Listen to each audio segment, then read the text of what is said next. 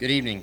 So I'm just now realizing, and I guess Adam did not see this, but it looks like I sent Adam the copy that was not complete of my slides. So I appreciate you. What is it? Okay. Well, I just realized that. I appreciate you praying for my remembrance because it looks like I'm gonna need it. Um, So I don't know. Something happened. I was trying to move the file into a folder, and I guess it just got an incomplete copy of it. But that's okay. We'll carry on, and like I said, hopefully I have my full remembrance. Um, but I'll show the slides that I do have. Yeah, it's black and white. I made them pretty and everything. But anyway, so I just labeled. I called the title "The Swindler" because. As you'll see, we'll talk about tonight. I think that is honestly one of the best descriptions of our interaction with the devil and what he tries to do in our lives. And so that's why I titled that, and we'll talk about a couple of different things. But I want to start off with a story, a short story. I saw this, I don't know, a few weeks ago, and I kind of liked the story. Thought it was interesting. But it says a young man named Dave bought a horse from a farmer for $250. The farmer agreed to deliver the horse the next day. The next day, the farmer drove up to Dave's house and said, "Sorry, son, but I have some bad news. The horse died." Dave replied, "Well, then just give me my money back." The farmer said, "Can't do that. I went and spent it already." Dave said, "Okay, then just bring me the dead horse." The farmer asked, "What are you going to do with him?" Dave said, "I'm going to raffle him off." The farmer said, "You can't raffle off a dead horse." Dave said, "Sure I can. Watch me. I just won't tell anybody he's dead." A month later, the farmer met up with Dave and asked what happened with that dead horse. Dave said, "I raffled him off. I sold 500 tickets at $5 apiece and made a profit of $2,495. The farmer said, "Didn't anyone complain?" Dave said, "Just the guy who won, so I gave him his $5 back."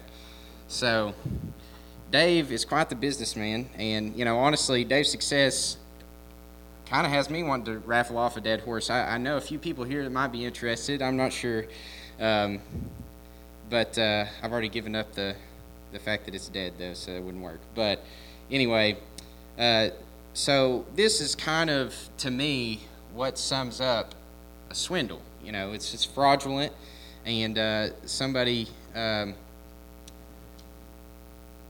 They have used deception to deprive someone of money or possessions.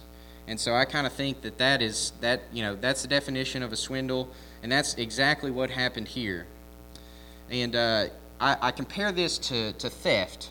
And theft is, when you take another person's property without their permission, and then, you use it without intending to return it. Or without intending to return that property. So, I think that's a fundamental difference between, that means of attaining property. And so it's kind of deception versus either brute force or maybe sneaking, behind someone's back without their knowledge. And so tonight I just want to look at how the devil is really the ultimate swindler. Because I think, we'll look at some of these passages, and the way it describes him and his methods and his tactics, he really often uses this deception to swindle us of our most prized possession. And that will be the end of the slideshow.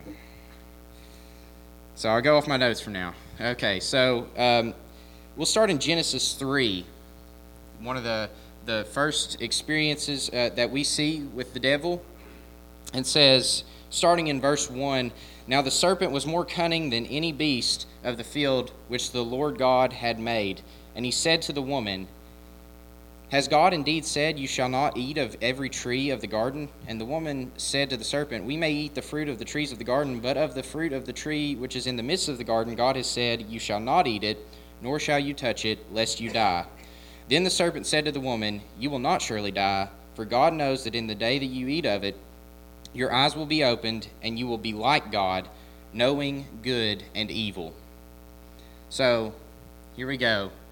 This is square one right here. Adam and Eve just getting their start in the garden. I don't know how much time has elapsed since they've been there. I'm going to say that, it could have been years, and probably, getting tired. I don't know if they had the cognitive function to realize or recognize the monotony of just eating the same thing over and over. But regardless, here comes the devil, and he says, hey, you've been eating, just of these certain trees and leaving this one alone. Is it true that you can't eat of that? And, of course, he says, it's not true. You can eat of it, of course, and you'll be the better off for it. And so what we see here is that he uses God's own words. So he has a knowledge. He understands that what God has told them. So him even asking them is pointless. He already knows, God's rules that he's laid down on this. But, he takes those words and he shows that he has a knowledge of them, but then he twists them. And, when he regurgitates those to Eve. And so, you can tell here he is smart and he has knowledge, but he uses that for his, deception. And so, from there, I'd like to go over to 1 Peter and talk about another trait that the devil has. So in 1 Peter and chapter 5 and verse 8, it says, be sober, be vigilant, because your adversary, the devil, walks about like a roaring lion, seeking whom he may devour. So what we learn here is that the devil is very active. He's always around, he's always lurking, and he's always ready to strike at any moment. And he's our adversary. Obviously, everything that the devil wants us to do is the opposite of what we should do, and for that reason, he is considered our adversary. But he's never resting in his mission to devour our souls. And so, this descriptive term here, devour, just really shows his vicious nature. Everything that he wants to do towards us and our souls is evil. And from there, I'd like to turn over to John in chapter 8. And in verse 44, it says, you are of your father the devil, and the desires of your father you want to do. He was a murderer. This is talking about the devil. He was a murderer from the beginning and does not stand in the truth, because there is no truth in him. When he speaks a lie, he speaks from his own resources, for he is a liar and the father of it. Here's the devil's nature. You talk about a murderer and a liar, two of the worst things that we know, in our society today and just of human nature is killing and lying. And, this is the devil. This basically sums him up, is that he's a murderer and a liar. And, something I've heard over my lifetime, a famous, adage is that misery loves company. And so when you have the devil, he's a liar, he's a murderer. We know where he dwells. We know where his dwelling place is, and in torments. And he wants other people to be there with him. So, of course, he's going to be using these tactics, these deceptive methods, to get other people there as well. So let's review kind of some of the characteristics of the devil. He's smart, okay? And he has a knowledge of God's word. We see that when he goes up to Christ after his time in the wilderness and tries to tempt him. And so he has, and he's quoting God's scripture and everything like that, and of course trying to trip Christ up to no avail. But he has a knowledge of God's word, and he's a master of deception, and he's very active and determined in his mission to deceive us. So if you couple that with his ulterior motives, these kind of traits that he has, it's easy to see the danger that he poses to each and every one of us. And in order to just kind of, get an idea of how influential that he is, over in Revelation 12 and verse 9, it says, so the great dragon was cast out, that serpent of old, called the devil and Satan, who deceives the whole world. He was cast to the earth, and his angels were cast out with him. He deceives the whole world. And we know that. We know that all have sinned and come short of the glory of God. And, of course, that's the fruits of the devil's labor. And so when he deceives the whole world, that just lets you know he's not to be messed with. He is to be taken seriously. He's a very serious threat to us and our souls. So I would just really like to dig into this deception aspect, kind of some of the vessels that he uses to get to us using this deception. He doesn't really force us into sin. We always, of course, have free will to choose. But he is so effective, using this deception. And And so I kind of liken this, and I had a picture and stuff in my slide, but that's old news. But anyway, I was thinking about Tom Sawyer.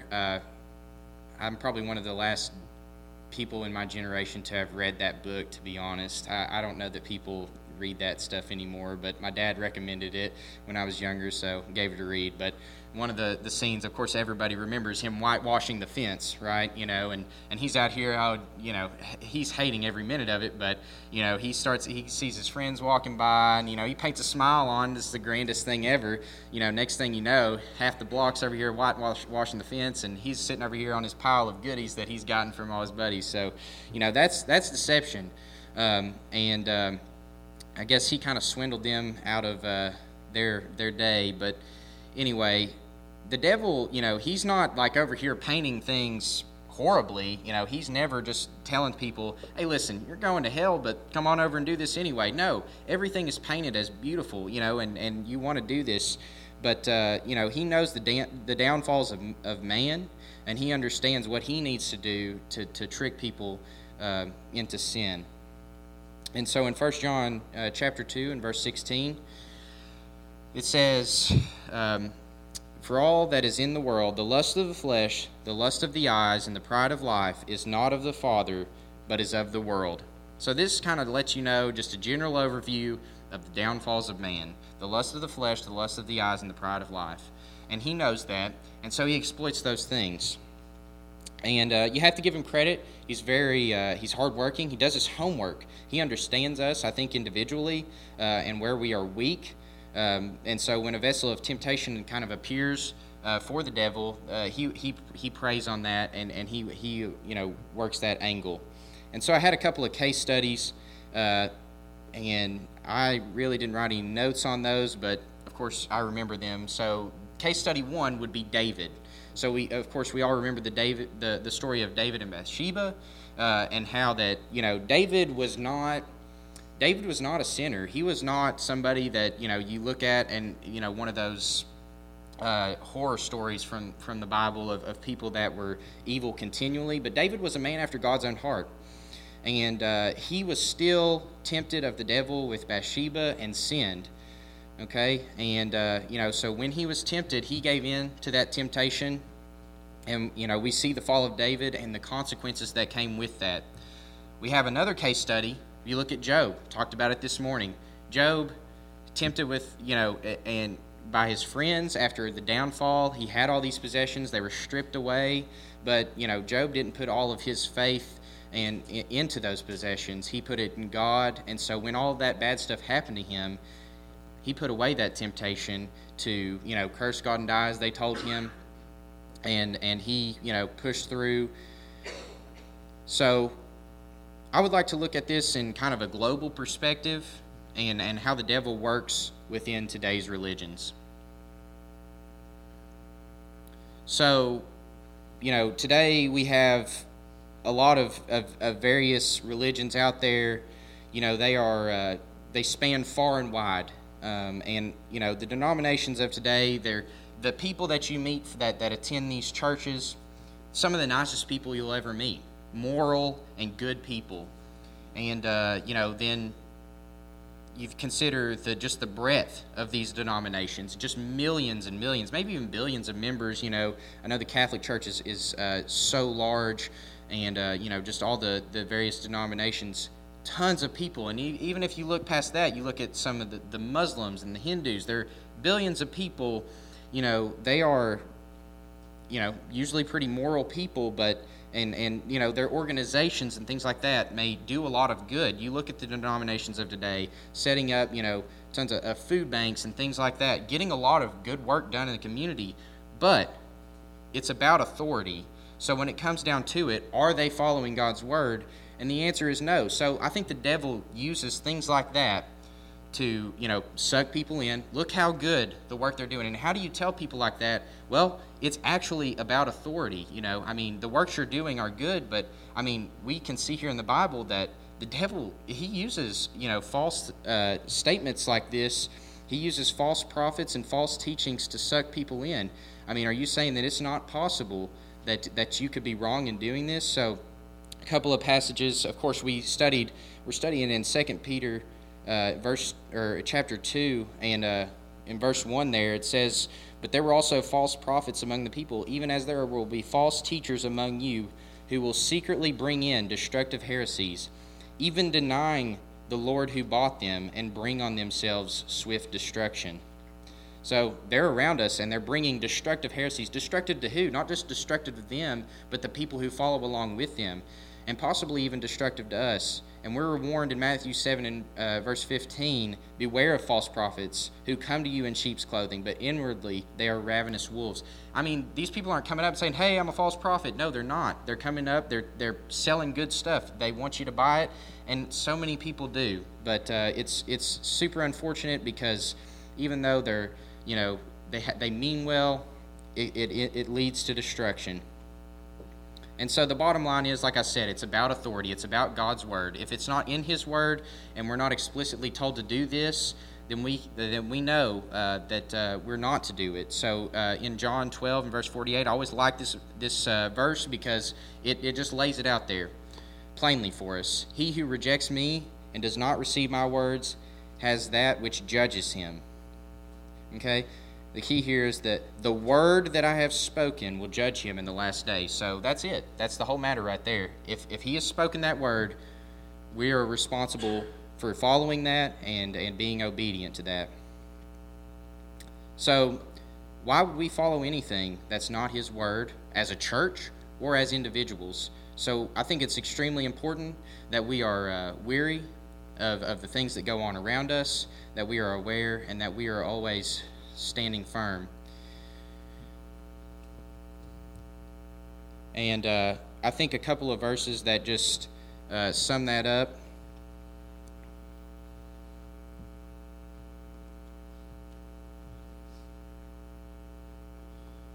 James 4 and verse 7.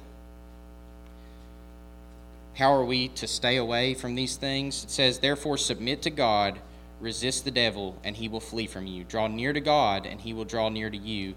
Cleanse your hands, you sinners, and purify your hearts, you double-minded." I mean, we are to resist the devil with everything that we have. Following him in any way is sin, and we know that. That's his way. But, if we resist him, he will flee from us. And so I think it's super important that we, always stand firm. And it's important to recognize that, with this swindle going on, the people who bought a raffle ticket for that horse, it's within their power. He did not coerce them, other than, "Hey, I have a horse over here that you want to buy a raffle ticket." It wasn't, that's the extent of the coercion. There was no force in that. And they had the power over that $5, and some of those people gave it up, 500 people apparently. But that's the thing with the devil. We have the power.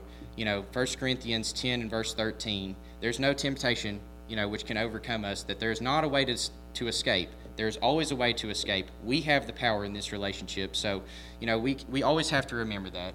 It's our soul to do with it what we want. Are we going to serve God, or are we going to give in to the devil? And so we need to be very good stewards of that, and we need to be very cautious about the things that we choose to believe. We need to verify that with the Bible. And so tonight I just wanted to bring that before you. It's not always just cut and dried. Hey, this is sin, this is not. Sometimes they dress it up as a good thing, but we always need to come back to the Bible and to understand, what's right and what's wrong based on God's word and no other standard, regardless of what people say. So, although I had more, my slides had a lot more, this just kind of my notes were just meant to fill in the gaps, but that's okay. Hopefully the application is still there for everybody. So tonight, if there's anybody who has found themselves, giving in to temptation, going along with anything that's out there in the world, perhaps that the devil has put before them, it doesn't matter. If you have any need tonight, you've fallen short in any way, you can come forward. We can, encourage you, whatever your need may be. You can come forward now as we stand and sing.